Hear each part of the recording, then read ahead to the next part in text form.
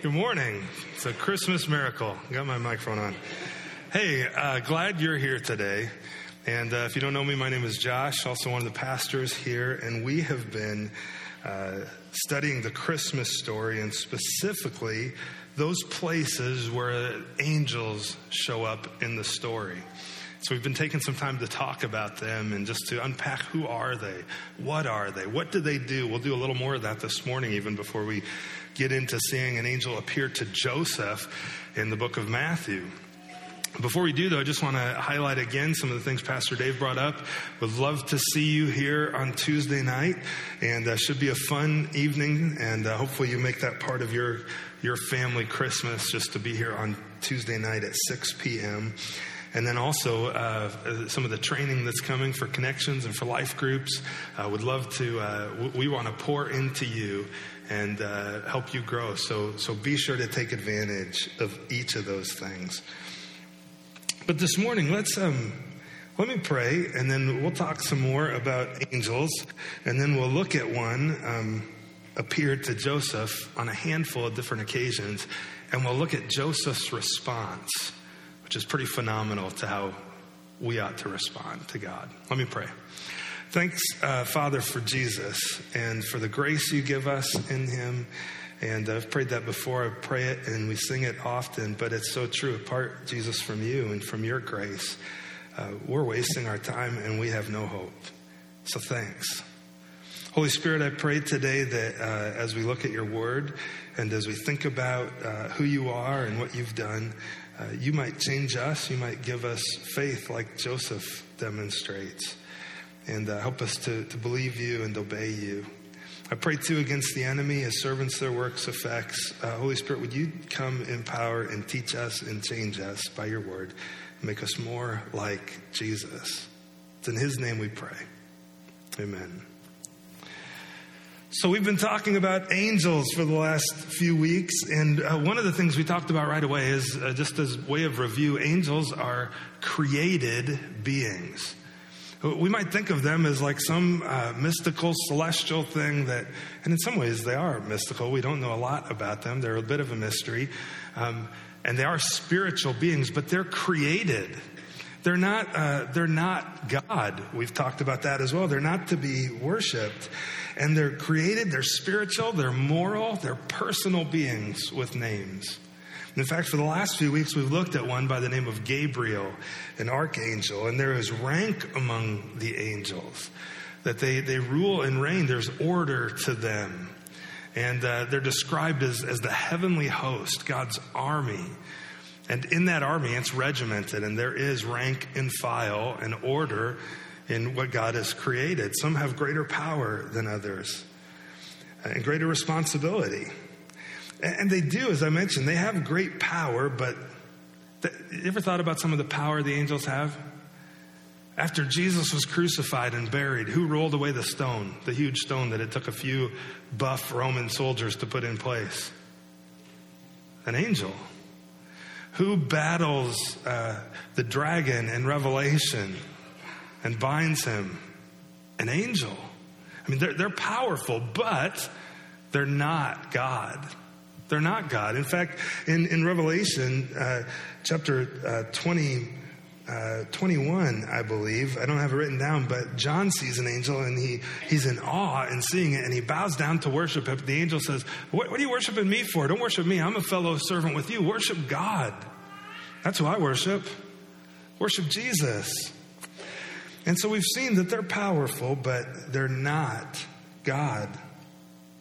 In fact, it talks about in Hebrews the angels worshiping Jesus, this baby that we sang about, who would become our Messiah, our Savior.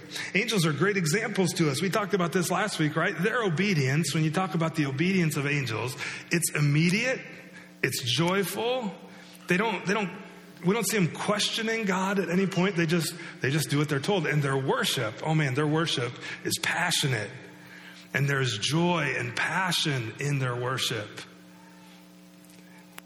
But we've also seen that some angels have fallen from grace, and they've rebelled against God and sinned. And in fact, Jesus said that hell is actually prepared first off for Satan and the fallen angels. And the thing is that to them, God does not offer redemption to the angels. So we've talked about the fact that they long to look into what God is doing through Jesus to save humanity. Do you know, I don't know about you, but I'm a sinner. You? Anybody, any others in the house? I'm good. I hope you raise your hand to acknowledge that. If not, we should probably talk. But Jesus comes, he lives a perfect life, and yet he dies on the cross paying the penalty for my sin. See, the penalty for sin is death. The penalty for sin is to spend eternity under God's wrath. But Jesus never sinned, never deserved that penalty, yet he takes it on the cross. And that's a redemption made available to us. But do you know that redemption was never made available and is never made available to angels who rebel against God and have fallen? Satan and a third of the heavenly host rebelled against God. That's where demons come from. And they rebelled in pride, but God never offered a way for them to be redeemed. In other words, to be made right with him. And so they long to see what God is up to in saving us. The writer of Hebrews said in Hebrews 2, verse 16, in case you're wondering if I'm telling you the truth or not, he says, for surely it's not angels that God helps, but he does help the offspring of Abraham. He does help humanity. If you would turn to him. And the angels remind us, we saw last week, you remember the shepherds out in the field and they see all the angels show up to worship baby Jesus? They remind us that the spiritual world is very, very real. That what we don't see is, in fact, very real. And we shouldn't ignore it. We should be aware of that realm and of angels. But at the same time, we shouldn't obsess over it. Because if all of a sudden you thought, oh, Josh is going to get weird now. Here we go. Well, if I would continue to obsess on those things, then yeah, you're right. But the reality is it is true. But nowhere in Scripture are we ever commanded to seek out angels, to worship angels, to call for angels. None of those things show up anywhere in Scripture. We're not to do those things.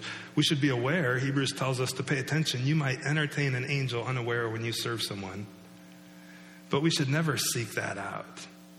And the same on the demonic side. We should never seek out evil forces or demonic things. We should keep our eyes on Jesus and live the life he's put in front of us and honor him in all things while being aware that that other realm is very real and active.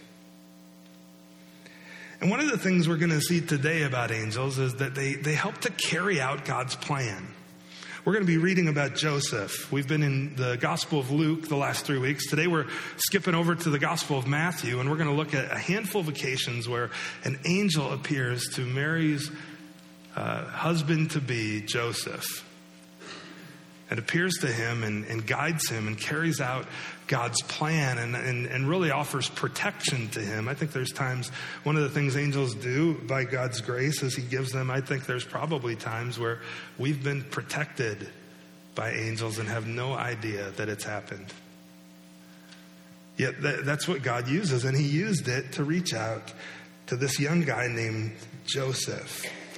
And Joseph, what we're going to see about Joseph, I'm just going to give everything away today, right in the beginning, okay? And then we're going to work through the text and see it a handful of times. But Joseph demonstrates total faith. Total faith. I mean, this guy, this young guy, early 20s, late teens, is probably how old he was, demonstrates incredible faith. And if you've been here for any length of time, you maybe opened up your bulletin this morning and you saw the fill in the blanks, faith is blank, and you're like, oh, Josh, I know exactly what goes in that blank. I got you. And I would say, if that's you, no, I got you.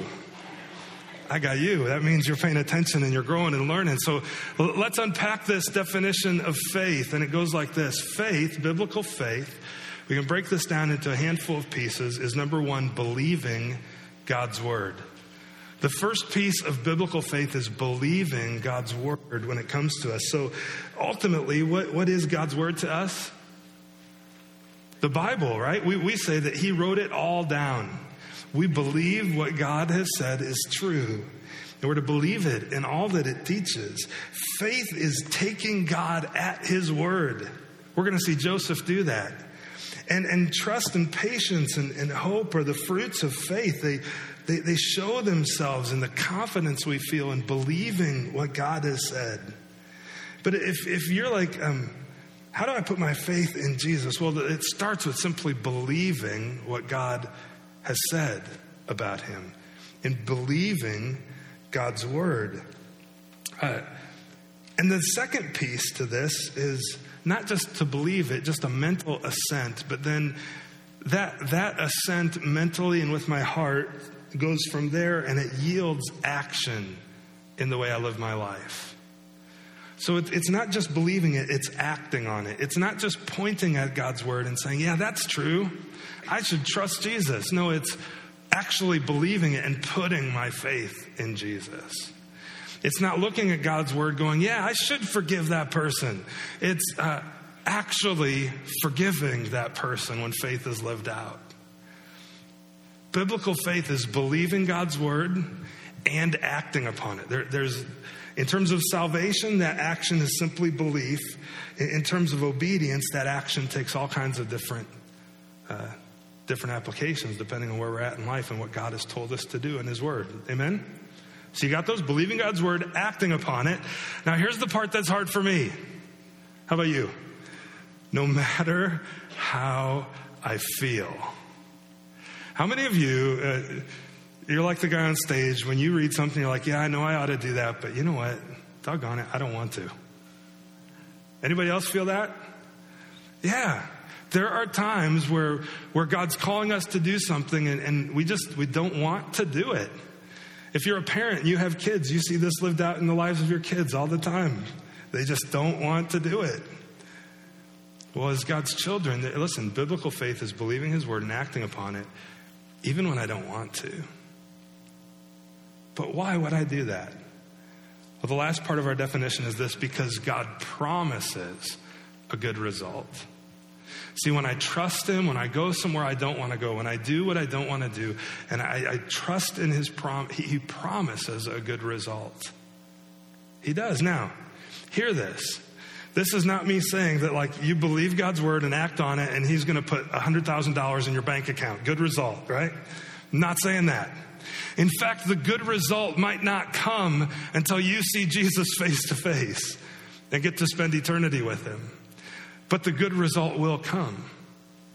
Because God promises in Romans 8 that eventually he works all things together for good. He doesn't waste a hurt. He doesn't waste a trial. He doesn't waste anything. But no matter how I feel, I need to trust him because he promises a good result. Are you with me?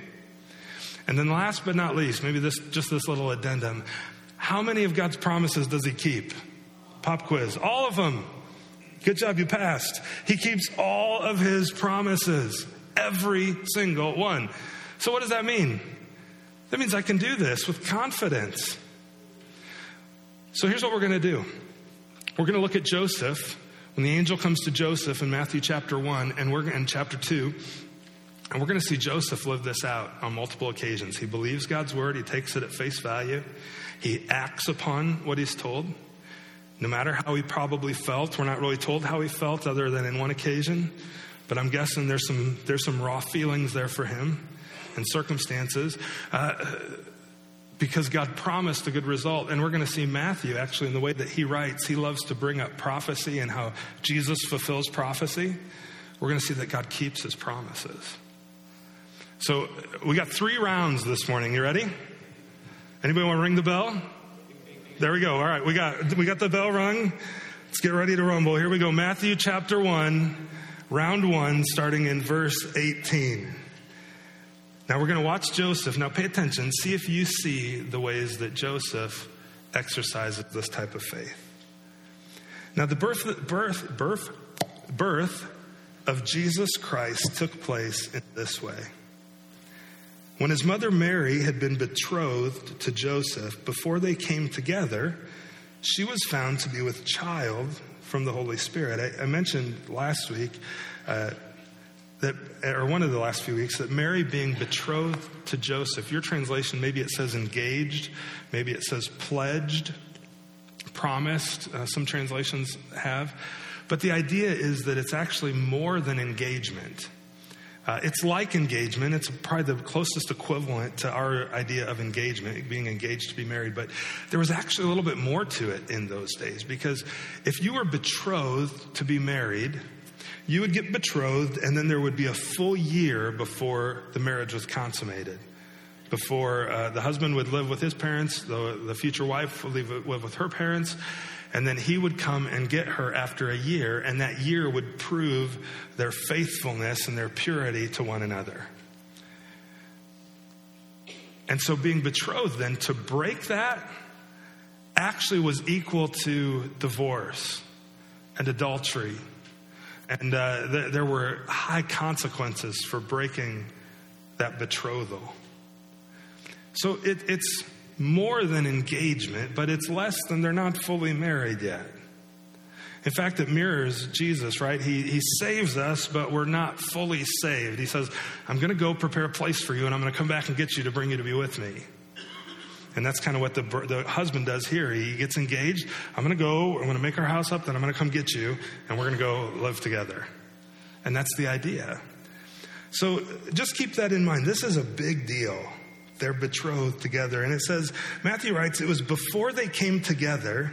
So in other words, before they were living together, before they had consummated their marriage and had any sexual relationship, she was found to be with child.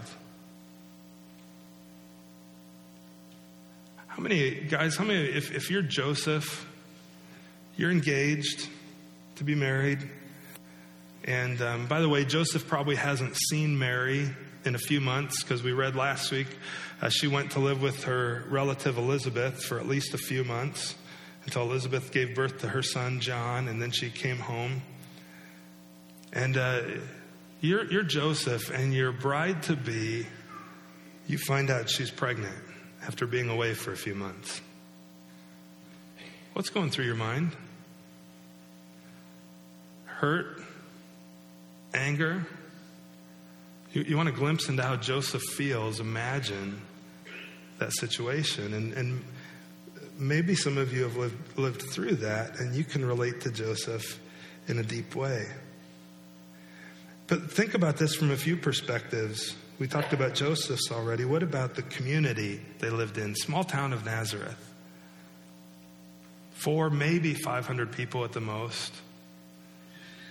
All of us live in small towns, most of us here, unless you're visiting this weekend. And you know how news spreads through a small town. Imagine one that small and what that would have been like. Oh, yeah, she's pregnant from the Holy Spirit. Sure you are, Mary, because that happens, you know. Heard of that one. I've heard a lot of stories, but never that one. How about Mary's parents? How do you think they felt? Remember, these are real people. Disappointed, embarrassed. How about Mary's dad? Dads, do you have a daughter? Do you think he just wanted to kill Joseph? Do you think anybody believed him? Well, Joseph didn't even believe Mary when she was found to be with child. I wonder if he just noticed physically. We don't know when she was found to be with child, but it says her husband Joseph, being a just man, unwilling to put her to shame, he resolved to divorce her quietly. He had made a decision. And in Joseph being a just man, Joseph, I wish we knew more about him, because there's a lot to learn from the little bit we do read about him, in his faith, in his justice, his compassion towards Mary. I mean, in terms of what they would have been following from the Old Testament at that time, I mean, Mary could have been put on public trial, and if they would have taken it to the full extent, she could have been stoned publicly to death. And Joseph would have had every right to do that. But he doesn't, does he? He's just, like he feels like to be just, he had to divorce her. That's just, that's right. He couldn't, according to Old Testament law, he couldn't marry her now because if she was defiled and was no longer pure. He had to remain just and divorce her, but he also clearly had some compassion to where he was gracious to her, and he didn't want to embarrass her or make it any worse than it needed to be. So he chose to divorce her quietly, and there was a provision for him to do that with just 2 witnesses and send her on her way. But as he considered these things, look at verse 20, behold, an angel of the Lord appeared to him in a dream, saying, each time the angel appears to Joseph in a dream. And by the way, when you have dreams about different things, I still believe God can talk to us in that way. But whether it's a dream or an interaction, maybe God would reveal an angel to you. I don't know anybody that's happened to, but the Bible certainly doesn't say that God wouldn't do that. But whatever that case, the thing you check it against always is God's word. Like if you have a dream, God told me to rob Costco and take all the money and move to Florida. I don't think he did, because that's totally in contradiction to one of the 10 commandments, right? Thou shalt not steal. God didn't tell you to do that. He didn't. Always check it according to God's word. I'm not saying that doesn't happen. I'm saying it's probably not normative, for sure. But if he does, always check it according to God's word, because Satan loves to disguise himself as an angel of light, and he would seek to deceive you and me. Check it according to God's word. As he considered these things, behold, an angel of the Lord appeared to him in a dream and said, Joseph, son of David, do not fear to take Mary as your wife.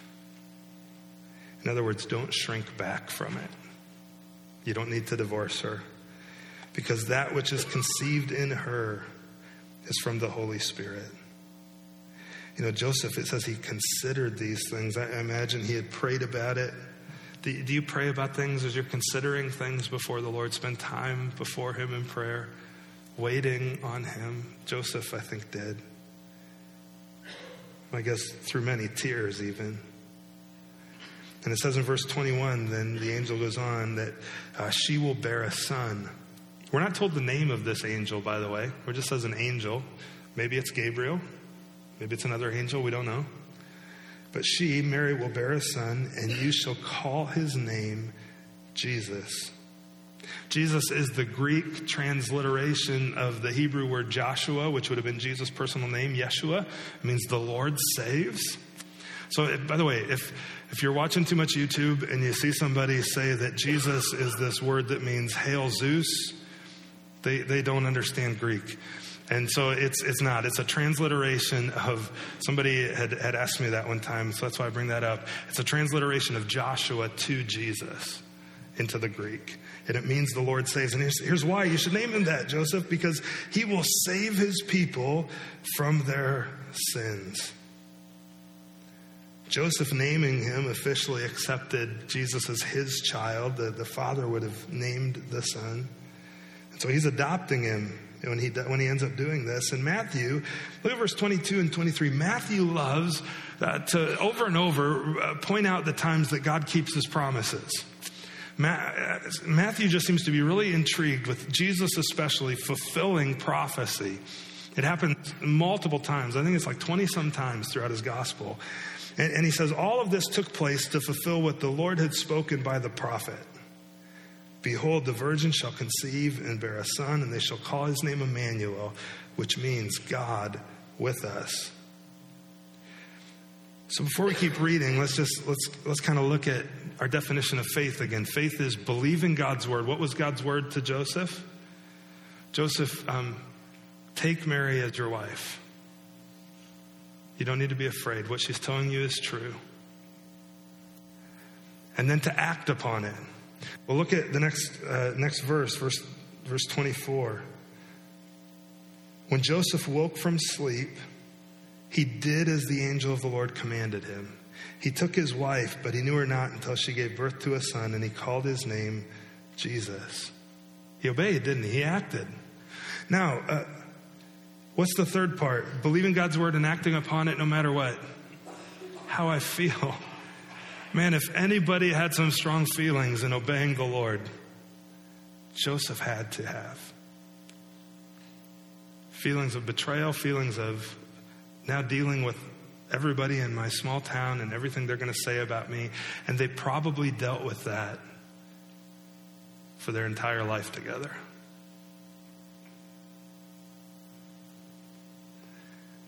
Why? Because God promised as a good result. He promised it and he kept his promise. That promise was that Jesus would be born, that he would save his people from their sins. And that's exactly what he ends up doing. But in the moment, they didn't see it happen, right? The good result wasn't right there. The good result was later. Yet Joseph demonstrates true, total biblical faith.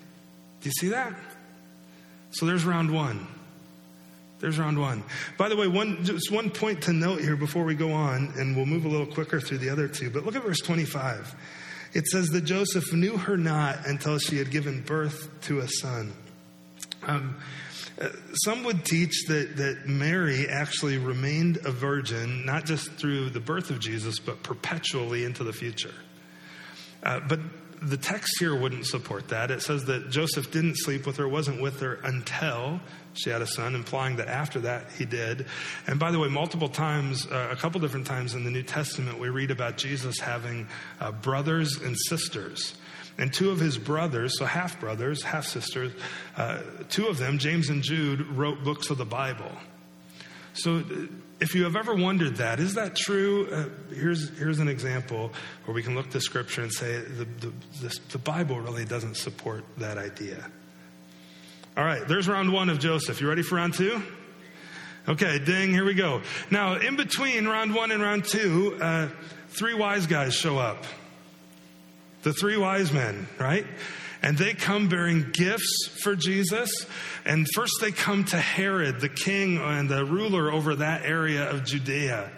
And Herod was incredibly insecure. You know, he killed some of his own sons so that he could remain in power. Just an incredibly wicked guy. And while he was in charge, the wise men see a star, which some would argue is an angel, and see a star and follow it to Jerusalem at first, talk to Herod, and then to Bethlehem to find the newborn son, Jesus. Now, it's likely, based on Herod's response, that this doesn't happen while they're in the manger, like while Jesus is still a baby lying in the hay, like they all show up at once, but likely once he's a toddler, just based on what we end up reading. Don't know that for sure. It's just putting two and two together, but I think that's most likely. Because what happens, Herod in his insecurity says, so you're telling me there's another king that's been born? He goes, oh, okay, well, once you find him, why don't you come back and tell me so I can go worship him too? And these guys from the east, not knowing maybe some of Herod's history, that he just would murder people, whoever were a threat to his throne. And so they go, they find Jesus, and then they're warned in a dream to leave a different direction. And when Herod finds out about this, he's furious. And he makes a proclamation that all the children ages 2 and under, all the boys, around Bethlehem were to be put to death. That's timely. Be put to death, right? Can you imagine? Young child, a toddler, running around. That's how wicked this man was. And so it's with that decree having been made that the angel shows up here in round 2 to Joseph. Look at chapter 2, verse 13. Now when they departed, the wise men is who he's speaking of there. When they had departed, an angel of the Lord appeared to Joseph in a dream. Again, in a dream to him. And he said, rise, take the child and his mother, flee to Egypt and remain there until I tell you. For Herod is about to search for the child to destroy him. There's God's word to him, right? So that's part 1. He believed it, and we're going to see that true because look at what he does. He acts on it. Look at verse 14. And so he, Joseph, rose and he took the child and his mother by night and departed to Egypt. And he remained there until the death of Herod. Now, I'm not sure what all the circumstances are here surrounding this, but if Jesus is a toddler by this time, there's a good chance that maybe There's another one either on the way or has recently been born to Mary and Joseph. We don't know, just total conjecture here, right? But in any case, Joseph hears this. They had probably settled in around Bethlehem, and now there's somebody coming for the child's life. You got to get up and go. And he gets up and he goes. When's he go?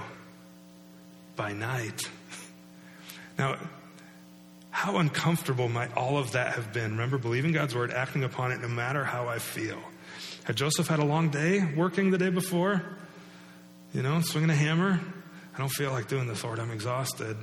Mary's going to kill me if I get her up and try to move her again. Like what? I mean, think about all, what I don't know. But what might have been all the emotions going on in that moment? And yet Joseph does it. And for sure it's by night, so it was inconvenient. But he likely had the dream, woke everybody up, and here we go. They departed to Egypt. And it wouldn't have been an easy journey. It would have been rough terrain. Walking and riding a camel. And then he remained there. They remained there where they knew no one until Herod had died. Do you see that? So Joseph, he believes God's word. He acts on it no matter how he probably felt. He's a normal guy. I think he would have had some of the same emotions we would if we were in that spot. Why? Well, because God promises a good result. In this case, the good result is Jesus doesn't die. He doesn't die. They don't lose their baby boy. And God keeps all his promises. There's Matthew again. This was to fulfill what the Lord had spoken by the prophet, that out of Egypt I called my son. Out of Egypt I called my son.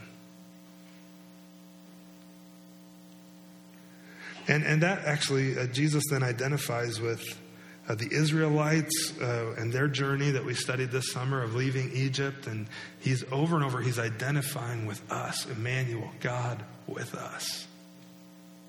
But there's round 2. Did you see it, or am I making it up? Did he do it? All right, round 3, here we go. Verses 19 through 23. But then when Herod died, by the way, Herod is simply a title. So there's multiple Herods in the New Testament. Herod just means ruler. And so that was the title of that ruler. Behold, an angel of the Lord appeared in a dream again to Joseph, this time in Egypt. We don't know how long they were in Egypt. Could have been a few months, might have been a number of years. But it says, rise, take the child and his mother and go to the land of Israel. So now it's time to go back. For those who sought the child's life are dead. And when he rose and took the child and his mother, verse 21, and he rose, took the child and his mother and went to the land of Israel. So again, he believes his word. He acts on it. But when he heard that Archelaus was reigning over Judea, a new Herod, and this guy was even more ruthless, in place of his father Herod, he was afraid to go there. Yet what does he do? He goes, no matter how he felt. Now you could argue that right here in verse 22 we have a bonus round. We might have a bonus round here because, look, it says, after he was afraid, Joseph being warned in a dream, which likely implies, again, the angel appears to him in a dream.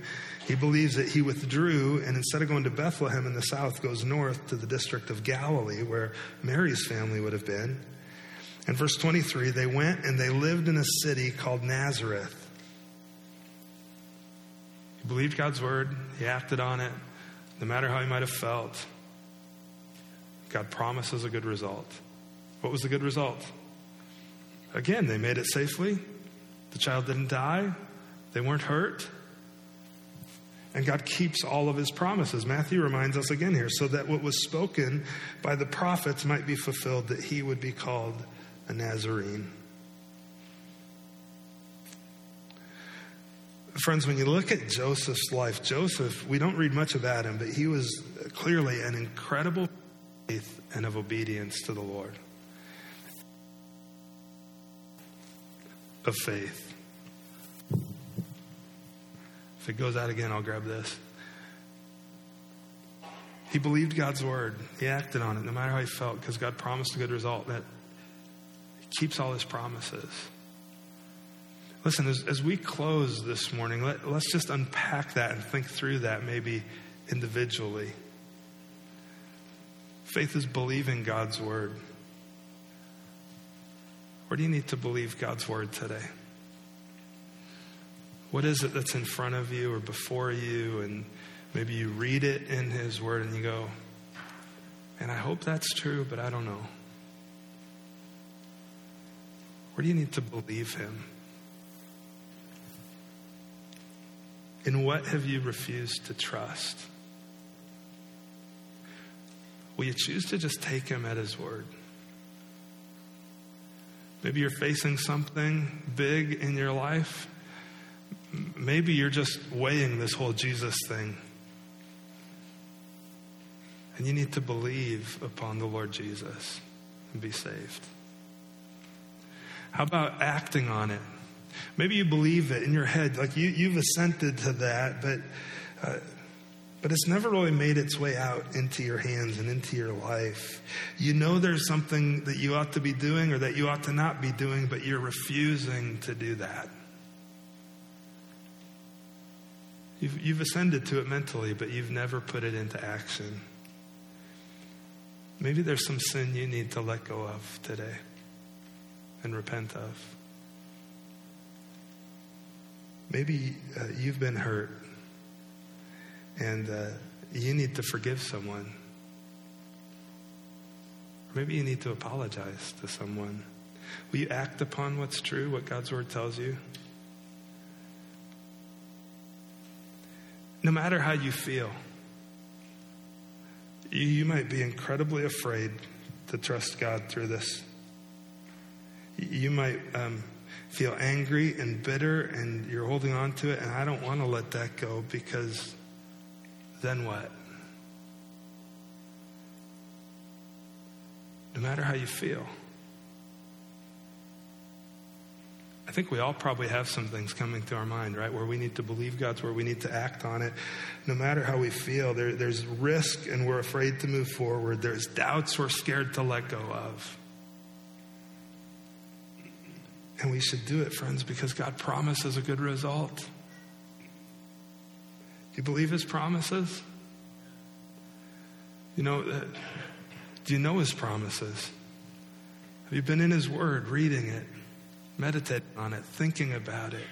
It's hard to believe promises you don't know. Get in his word. Get in his word. Read it. Spend time in prayer with him. Believe his promises. And listen, let me tell you, in Jesus' name, he keeps every promise he makes. Everyone. In fact, in John chapter 3, maybe you're on the fence of believing this whole Jesus thing. John chapter 3, verse 34, John says that those who put their trust in Jesus, they put their seal to this, that God is true, that God proves himself to be true. He keeps all of his promises. Amen? We have the faith of Joseph. Let me pray. We're going to sing then about God's faithfulness and goodness as we close. Father, thank you for Jesus. Thanks, Lord, that we have opportunity to trust you, to believe you, to step out in faith and act on things that are hard or that are uncertain, knowing that you promise good things to us when we do. And sometimes that good thing doesn't happen right away. Sometimes the good thing that we would desire isn't the one that you have in mind, but we do know you're faithful and true, and in the end, you keep your promises.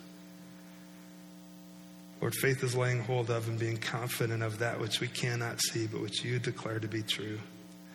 So I pray for each one here today, Jesus, that they would trust you, they would believe you. We thank you for the example of guys like Joseph and other men and women all throughout Scripture, believing your word, acting upon it, even in the face of so many other difficulties, so that we too might be able to obey. Lord, we thank you for Jesus. We pray all of this through him. Amen.